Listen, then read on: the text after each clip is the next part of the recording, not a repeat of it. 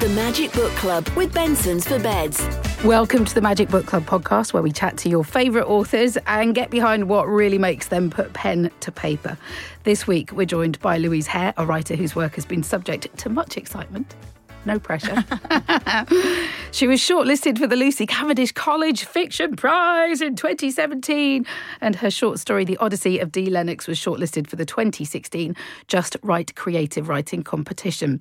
However, it is This Lovely City, her debut novel, which we're chatting about, which follows the life of Jamaican jazz musician Lawrie Matthews, lovely Lawrie, as he arrives in London on the Empire Windrush in the 1950s. In very challenging times, he falls for the girl next door, but not everything is as it seems.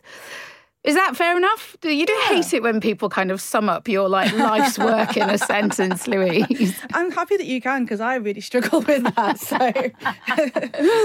Exactly. I guess as well, when you that's the question, sort of how did you come to this idea? Because I mean, number one, what a story, what a twist and turn, an amazing story. But, on top of amazing characters, but, with the backdrop of this incredibly complex time. What brought it all together for you? So, obviously, with the Windrush Scandal, it kind of ended up a lot more timely than it was when I wrote it, because I started writing this back before that all happened. So the book was written before the Windrush Scandal hit the paper. So it's just really a coincidence. And it really just began as a short story. I did an MA in creative writing at Birkbeck, and the first term I'm really rubbish at short stories, and I thought I'd finally written a short story that I really liked. And Sir, I've done it! I've done it! And he was like, this is a chapter of a novel, this isn't a short story. And I was like really gutted for a while. But everyone was like, well, what happens next? I was like, I really don't know. But then I realised that I was actually interested to find out what happened next. So that short story is in the novel. It's one of the first 1948 chapter. The timing's really interesting in it. You have to pay attention to the timing a little bit for it to sort of go, oh, yes. Okay. But I know that you went to Birkbeck, and we'll talk about that, because it seems like an incredibly fruitful and an inspiring time for you. And I think for any aspiring writers, it's a really great story for you to tell. I know you talk about that obviously the Windrush scandal broke after you had the ideas. You've also spoken about how frustrating you felt in the past about how little Londoners knew about Windrush before it came to our attention via the scandal. Yeah, I was actually really surprised. I always wanted to sort of try and write historical fiction, but put black characters at the front of that, because I think that's something that I've always sort of searched for and never been able to find in a bookshop or a library. And I was actually trying to sort of delve further back, so going to Victorian London or Georgian. So when I had this idea, and it was sort of, because it started with Windrush passengers, it kind of had to be around that time. I was kind of like, oh, this was what I was trying to avoid, because it's been done. You've got Small Island, Andrew Levy's brilliant book. And I thought, people already know about that. I want to sort of show them something they don't know. But then I found that I was at work the week after the Windrush Scandal had broken. And because people had known I was writing this book, suddenly I was the work expert on Windrush. So people coming up to me in their lunch breaks and going, what is this? And people that lived in Brixton that walked past the Black Cultural Archives, past Windrush Square. Windrush Square? On the way to work every day, and never knew why it was called Windrush Square. And I was like, wow. And also, what did you think I was writing about when I've been telling you about my book? It was set in Windrush era London. They were just like, oh, that sounds amazing. You're just it's about weather. I mean, what? That's incredible, actually. I mean, that must have been an emotional double-edged sword for you, actually, kind of going, look, I'm absolutely thrilled that this story is being brought to everybody's attention. The book's going to make it possibly a lot more accessible or understandable. Yeah. But by the same token, gee whiz, do I really have to go back to basics and explain this? Yeah. I think it's just, I find it a bit scary at first, because it's kind of I guess the first novel that's coming out after the scandal. Obviously, there's been lots of sort of non-fiction books that have come out in the last 18 months. But, just having sort of feeling that you have to sort of represent that community, I guess. It's hard. But, I mean, realistically, the story is written, so there's nothing in the story that that wasn't already there. I think we made a few tweaks during edits just to sort of reinforce that these people had British passports and they were British when they came over. And I think that's something that people sort of forget. And it's felt very strongly with Evie and Lawrie, our two protagonists, who I think we all fall in love with a little bit. They're both just gorgeous characters. How formed were they when they came to you? Were they did you have to do a lot of work on them? Because I know Lawrie is a postman as well. That wasn't without precedent. Yeah, I did sort of more research into the backgrounds, but Lawrie, sort of as a person, sort of came pretty much fully formed because he's just such an easygoing guy. Like, there's no sort of quirks to him particularly. He's sort of just trying to. You feel sorry for him because he's just trying to get on with his life, and just things keep happening to him. Yeah. Whereas Evie, I think she's just a lot more complex, and I find it really difficult to sort of get to understand her. But I mean, part of that, I guess, is because of her background. So how and her mum, yeah, Agnes, yeah, who's but she's again like no. I wanted to make the characters kind of maybe not Rathbone, who's the sort of policeman, yeah, but the rest of them, I think they're like flawed. I wanted to write flawed characters, but I hope even when they do stupid or bad things, that you kind of understand why they've done them. Do you know what? I'm so glad you said flawed characters, because I was saying to our producer Alex earlier, I said there's something quite Thomas Hardy-esque about this. Whereas these characters, some of them are put in these situations where you just go, I just know what you're going to do. I don't want to turn the page because I know, and with Thomas Hardy, the backdrop was always this really hostile, countryside environment, and the backdrop here is this hostile London that gave them a false promise, and that anything that goes wrong is therefore going to sort of it's just going to be exacerbated. So tell us what you can do about the situation that Lawrie and Evie find themselves in. Okay. Without giving it away. Yeah. Well, I guess if we just talk about because quite a lot happens right at the start. So yes. So the book opens in 1950, and so at this point, Lawrie and Evie are already together, sort of starting to make plans for the future.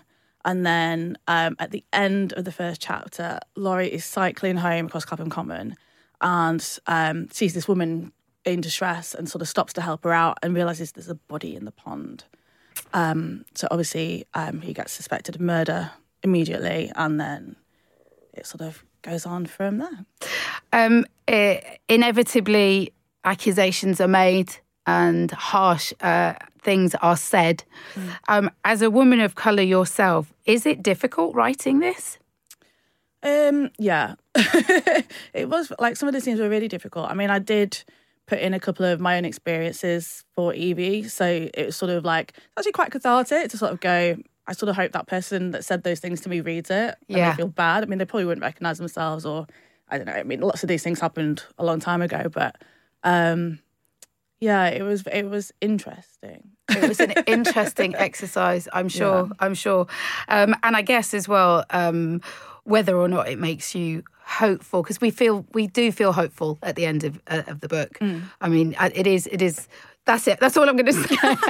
Because it's only by the skin of its teeth that it's hopeful. Yeah. But it is hopeful at the end. And I mean, looking forward for you in our current sort of political climate with Brexit. And actually, I was just saying as well that it was Commonwealth Day this week, and that the Queen had posted loads of pictures of her visiting all the far corners of the Commonwealth over many years. Does it leave you feeling sort of challenged or conflicted, or are you hopeful for Windrush generation citizens still in the UK and their prospects and for us generally?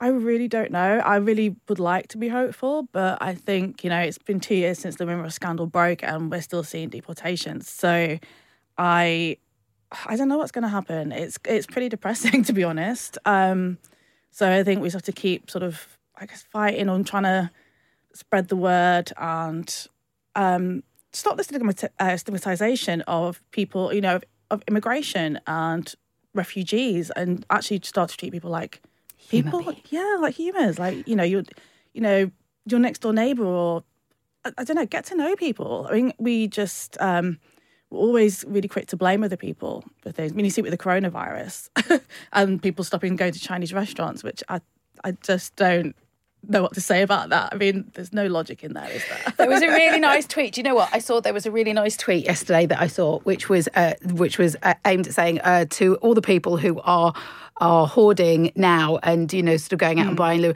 why don't you knock on the door of an elderly person in your road or somebody that is on their own and make sure that they've got enough? And it was one of those, sort of moments that you go, I mean, seriously. But of course, in the midst of all this are two fantastic characters. What do you love most about Lawrie?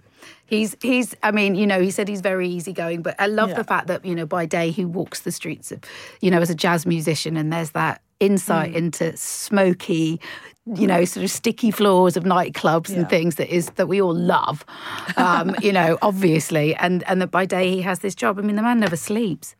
I know. I mean, I think he's trying to prove to himself that he made the right decision at the end of the day, because, his first experiences of arriving into London aren't that great. He gets really. punched in the face the very first night. So yeah, he wants things to work out. He lost his brother in the war. His dad passed away before that. So he kind of feels alone a lot of the time. And so in his sort of little household that he's made with his landlady and the other lodgers, and then obviously with Evie, this is his big opportunity to have made something and not have made the worst decision of his life, essentially. Yeah. So he's working really hard just to get by and sort of get through it all. I feel like he would have been, in this day and age, somebody who hated Twitter and social media and the noise. Do you know what I mean? Yeah. Would have liked to have just passed through life without any trouble at all. Definitely. Yeah. Okay. Now, when you started writing, before you did, because we know about the MA at Birkbeck College, which was obviously a massive turning point for you, I think, in terms of confidence and Definitely. Did you always want to write before that, though? What came before the MA? No, I sort of wrote when I was a kid. Did you? What did you write about when you were a kid? Just really terrible stories. I don't think so. But nothing happened. It was always about creating characters, I think, and I think that's where I started with this book as well. So that's always been something that I've started with, is the characters and where they live, and then sort of thought about the story later. But yeah, I kind of just got out of the habit. Went to uni, did business studies, so completely unrelated. Really? Yeah. Oh my gosh! Wow. Okay. Yeah, and then were you noting all the way through business studies? Did you mess around with characters all the way through that, or did you completely leave it alone for a bit? Completely left it. I sort of just threw myself into uni life, living away from home, and spent most of the time in the pub. So at university, how very strange. I know. So yeah, I really left everything behind, because I used to play music a lot at high school as well. I'd stop playing music, start writing, just went to the pub. That means you've got to get it out your system at some point, haven't you? Yeah. So yeah, I only got back into writing about sort of 5 years ago, which was mainly because I sort of got to a point in my career. I've been working in the travel industry, so I'm working in sales. And I was just like, do I actually want to do this for another 30 years? And realised the answer was quite strongly no. And then I just had a bit of a panic, and then was like, well, what do I like doing? Because I was like, I'm not actually qualified to do much else outside, because it's been too long since my degree. So although I did marketing, there's no way I'm going to get a marketing job unless I start at the bottom. Yeah. So I just ended up doing a writing course just for a bit of a laugh, and then sort of fell in love with it again and carried on. Well, I mean, we are so grateful for you doing this out of necessity. Me too. The bank manager started saying, Louise, do you want to do something, please? Yeah. You're listening to the Magic Book Club podcast. We'll go behind the cover next and ask the important questions and talk more with Louise after this. Talk us through a little bit about the MA, because there was some quite regimented, in the best kind of way, sort of approaches to new writers. Was that helpful, learning structure, how you approach your writing day? Yeah, I mean, with the MA, the part of the reason I did it was because I'd written a novel. It's kind of like that novel in the drawer that a lot of writers have. And I just needed to feel positive again. So I was like, I'd had some decent feedback off agents, but at the end of the day, it was a no. So I had a friend who was doing an MA at a different university, which was too far away. But Birkbeck's great because you can do it in the evening. Yeah. So I was like, well, I can do that around work. I mean, what that meant is that I did have to sort of be very disciplined in terms of, if you're working full time, it's like, when do you write? And then when do you do the work for the course as well? So it's like, you have to be like really, just really organised. Are you naturally inclined that way? I can be. I'm really lazy, but if I do organise myself, then I do it. So actually, it was quite good because it meant that I had to do it. So, and then the course itself was, it was actually pretty laid back. Like, each term is like your different things. I did like short stories. I did playwriting for a term, which is really good to try something completely different. It sounds blissful. Yeah, I really enjoyed it. I met some really good people. So like a lot of us still meet up and like sort of share work and workshop it. Well, at the end of the book, there's a huge thank you to some of your writing buddies that was obviously all going through the same thing at the same time, and that you must have been a huge support. Exactly, and like a lot of, especially towards the beginning of the book, a lot of that was written through those workshops, both at the actual university and sort of afterwards as well. So, yeah. I mean, it's quite something, isn't it? Like, all power to you coming out of an MA and this book being. I mean, are you coping with it okay? Has it been quite a ride? Yeah, I think so. We'll see. You don't seem to be the type of person to be fazed by much, Louise. Do you, when you are writing, are you pen, paper? Do you have a spooky typewriter somewhere, or are you a straight to laptop, can write anywhere? Pretty much straight to laptop. So I can write at home or coffee shops. Sometimes it's quite nice if I know I need to do something for like 2 hours and not get distracted, then actually go to coffee shops quite good, because otherwise I will decide I need a cup of tea or a snack or that there might be something on TV. So coffee shops are quite handy if you just need to sort of shame yourself. I'm starting to wonder as well whether something like the writer's sort of £4, because so many people write in coffee shops and there's so many carbs consumed. I just wonder whether it's like a recognised, the writer's £4. Was your book ever finished? Did they have to drag it from your hands and you were like, no, let me tweak a little bit more? Or were you quite happy to say, no, I'm done? Yeah, pretty much.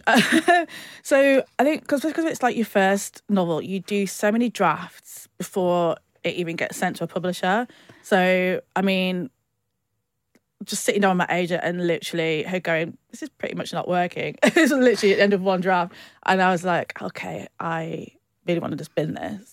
So by the time it got to the publisher, it was like draft 5 or 6. You see, I want to ask you a question, because so many writers that we speak to have said this. As a DJ, when my producer Alex says to me, okay, let's go through the show and we'll listen to some of those links, and we could do that a little bit better, or maybe we could. I am so offended and hurt, and I go home and I cry and I'm like, I'm so terrible at this. And when somebody like an agent does that to you, to sort of be quite grown up about it and listen to those suggestions, how does that make you feel? I think you just have to do it. You just got to do it. If you can't take criticism, you shouldn't be a writer, or you should just write for yourself and just never share it to anybody. Exactly. Because I'm going through like the ultimate criticism now. Like, the book's out there. There's going to be reviews online and people talking about it. And if you can't handle one person kindly sitting down and giving you really constructive feedback, then you're not going to cope with someone on Twitter. Thank you. I think I needed you to say that to me. My producer's like going, thank you, Louise. Thank you. Did you there's nothing quite like it, because this is your debut novel as well. I mean, I can't imagine something quite like getting a hardback copy with the cover. How did that feel when you saw it for the first time? It was amazing. And I was actually away because I knew it was waiting for me when I got home. I got away for a few days. And so my editor had sort of tweeted the photo of the first copy in the office. So, and then I got there and it's like you got the delivery card. You're like, oh no. But then it had been delivered to a neighbour. And I was like, please be in. And she was in. So, thank goodness for that. Yeah. So, got handed. So just, stroke it a couple of times. Did you go back down the pub with your uni mates and have a few celebrations? No, but we've had, it's been 18 months since I actually got the deal, so we've had quite a few celebrations during that time. We just got to sell some copies now, okay? Which you will do, because I've really enjoyed it. I loved it. There's so many little sentences and little paragraphs. I just wanted to say, because this bit, I love this bit. If anyone could understand the tigers, it was him, trapped in a foreign land and reduced to parading himself before a paying audience. But then he'd raise his clarinet, the reed rough against his lips, and feel like a king. Awesome. Beautiful. And there are so many little nuggets like that where you just manage to encapsulate a moment so well. Oh, thank you. It's time then for Behind the Cover, where we ask our author this week, Louise Hare, to read us an extract of their new book that particularly resonates with them. It's going to be, well, it might be a great introduction to your favourite bit, a cracking bit of dialogue. What have you chosen for us, Louise? I was just going to read, it's one of the 1948 sections. Yeah. It's the first one with Evie. So this is, so she's heard that these sort of Windrush passengers have been sort of housed underneath Clapham Common. So she sort of skies off school to go and see them. So I'm just going to read first paragraph. Evie watched them from across the street, concealing herself amongst the steady flow of commuters who rushed in and out of Clapham South Tube Station. The newcomers emerged, blinking into the bright sunshine through a secret door that she'd never noticed before, hidden in plain sight. She'd only seen men so far, which was disappointing. She'd hoped for a girl, someone her own age who might need help settling in. Someone who would be grateful to learn how things worked in London, who might become a friend. Ma had told her that they'd have a shock in store. These newcomers who had travelled from so far away that they would take a while to get used to the city. Maybe that was why Evie's father had left, unable to settle in and think of London as home. Ma said there was no point talking about him, since Evie would never meet him. He didn't even know that Evie existed. There's so many things in there. Arriving, history, her hope and excitement about what's to come. Why did you choose that paragraph? I think it kind of reminds me of like moving to London, because obviously I grew up in the northwest in like a town where there just weren't that many black people. There were a couple, but usually when I was like, even when at high school, 1,000 kids in one school, and it's like me and my brother. Yeah. So like it was quite exciting moving to London, and suddenly there's people from all over the place, and you just feel a bit less that people are staring at you. And I think that I wanted to sort of capture that feeling that Evie has when she hears about these people coming over from the Caribbean, and she's like so excited about it. And what year did you come to London? Where were you, Wigan? Warrington. 2006, I think it was. Wow. Yeah. You felt like that in 2006. Jeez. Okay, now this is a really fun bit because we've had some questions from listeners via social media on Instagram and on Twitter. This is from Sue on Instagram. She says, "Hi Louise, this is something I've always wondered. How did you go about choosing the names of your characters? I imagine it's like trying to find a name for a baby." Yeah. And of course the baby concerned in this book has several names. So many names. What does he say? Rathbone says so many names for such a little. I can't remember at the end, and it was like, wow. It was quite poignant that this child had been so passed around between, theoretically between people. Yeah. With the names, I'm trying to think now. It's so long ago. So some of them came from books. So actually, Aston, who's Laurie's friend, yes, I'd found a book. He sounds really good fun. I'd like to go out with Aston. Yeah, I mean, he really grew on me. Yeah, he became one of my favourite characters by the end. So his name came from a book where I saw a picture of Windrush passengers, and one of them was called Aston, so that's why he's called Aston. I can't remember why Laurie's Lawrie. He just always was. I don't know why. Maybe these things just occur. He's always meant to be. He's just meant to be Lawrie. Yeah, Evie. I struggled to come up with Evie's name for a long time. So her name is Evie's from Evelyn Dove, and then the Coleridge comes from Samuel Coleridge Taylor, who was a black musician from the Victorian times. So that's how I sort of put her. So like, you can tell how much of a struggle it was. I've had to literally put it together for two other people. And yeah, a lot of it was just like, sometimes I'd be writing and then I'd be, there needs to be somebody else here. Yeah. So I would literally just, first thing that came. That's what happens when you are naming your own child. It's, it's difficult to pinpoint where these things come from, isn't it? Okay, Beth says, "Hi Louise, I love the era this book is set in, but I have no idea how troubled it really was. If you could go back to any moment in time, what would it be and why?" Oh, that's really hard.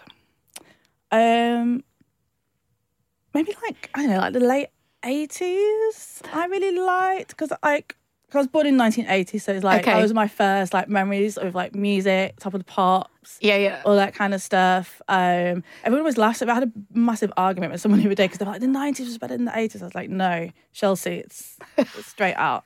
Whereas I think 80s fashion was just so fabulous. The shoulder pads. I can concur. Big hair. Being a little bit older than you, Louise, I can concur. Going back to being a confident adult in the 80s would be really good fun. Okay, and Clara on Instagram says, this book is such, in capital letters, Clara, such a page turner. So the question is, what's next? So I'm writing a second book, which is set in 1936. So a little bit earlier, and I've still got the music in there. So my main character's a jazz singer. Yep. And she gets this amazing opportunity to travel to New York and be in a Broadway production. Or does she? Because as soon as she gets on the boat, people start dying. So it's a really like murder mystery. All right then, now we're almost at the end of our time with Louise today, but we can't let you go without asking you the important questions. Mm-hmm. So the important questions. Number one, if you could have written any book in history, what would it be? Yeah, so I was thinking about this, and it's a really hard question.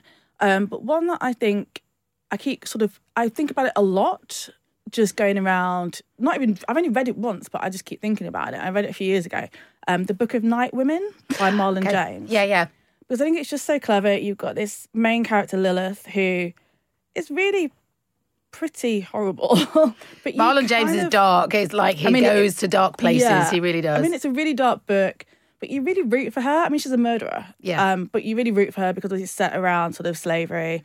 And so she's just trying to survive. So you completely understand that. And she throws everybody under the bus at all times. But you kind of just want her to succeed. And I think to do that when she does such terrible things is genius. And I would like to be able to do that.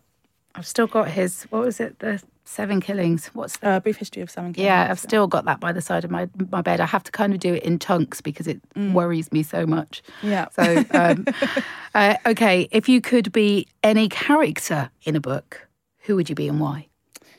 So, I think I'm really sort of a little bit obsessed with like the Harlem Renaissance period, like the 1920s New York. And I read... So my second book, I was slightly influenced by the book Passing by Nella Larson. So I think I would like to be Irene Redfield, who's her she's got 2 main female characters. So she's the one who is sort of light-skinned but identifies as being sort of black, and then meets this woman who she knew years before who is also black but is sort of passing as being white. And I just want to live in that. I just want their apartment, basically. I'd make different choices in life. I just want their house and their It's funny, lifestyle. isn't it? It's funny, isn't it? I think, maybe that is the reflection of where we find ourselves today, but that, these sort of this incredibly glamorous, affluent part of that time, which is, sort of versus this really, really dreadful, really desperate times for, your average Joe and immigrants into those big cities. It's a great sort of setting, isn't it, for drama, for sure. Yeah, definitely. If you could only read one book for the rest of your life, what would it be? We can't keep asking people this. It's so unfair. I actually found this the easiest. Did you? One, yeah. Okay. So Fingersmith by Sarah Waters. Oh, wow. Because everyone goes, you've got this massive twist halfway through. But I've read it several times now, and it doesn't matter that that what's going to happen. Oh! I still go, that's so... But because now I read it and I'm like, where is the clue that this is going to... And it all works, but yeah, you don't... Like, it doesn't matter if you've read it before. You still get different things from it. So, I love books like that. That's a great choice. And actually, I'm so glad that you've come in because none of those answers have been picked before. Yes. Which is, yes, exactly. None of them, which is really, really cool. Okay, Louise, I really loved the book. It's beautifully written. What an achievement for your debut. And I'm very excited about reading lots and lots more from you. Louise Hare, the fantastic This Lovely City is out now. And you've been listening to the Magic Book Club podcast. Until next time, happy reading. And if you've enjoyed this episode, remember to rate and subscribe. Thank you, Louise. Thank you.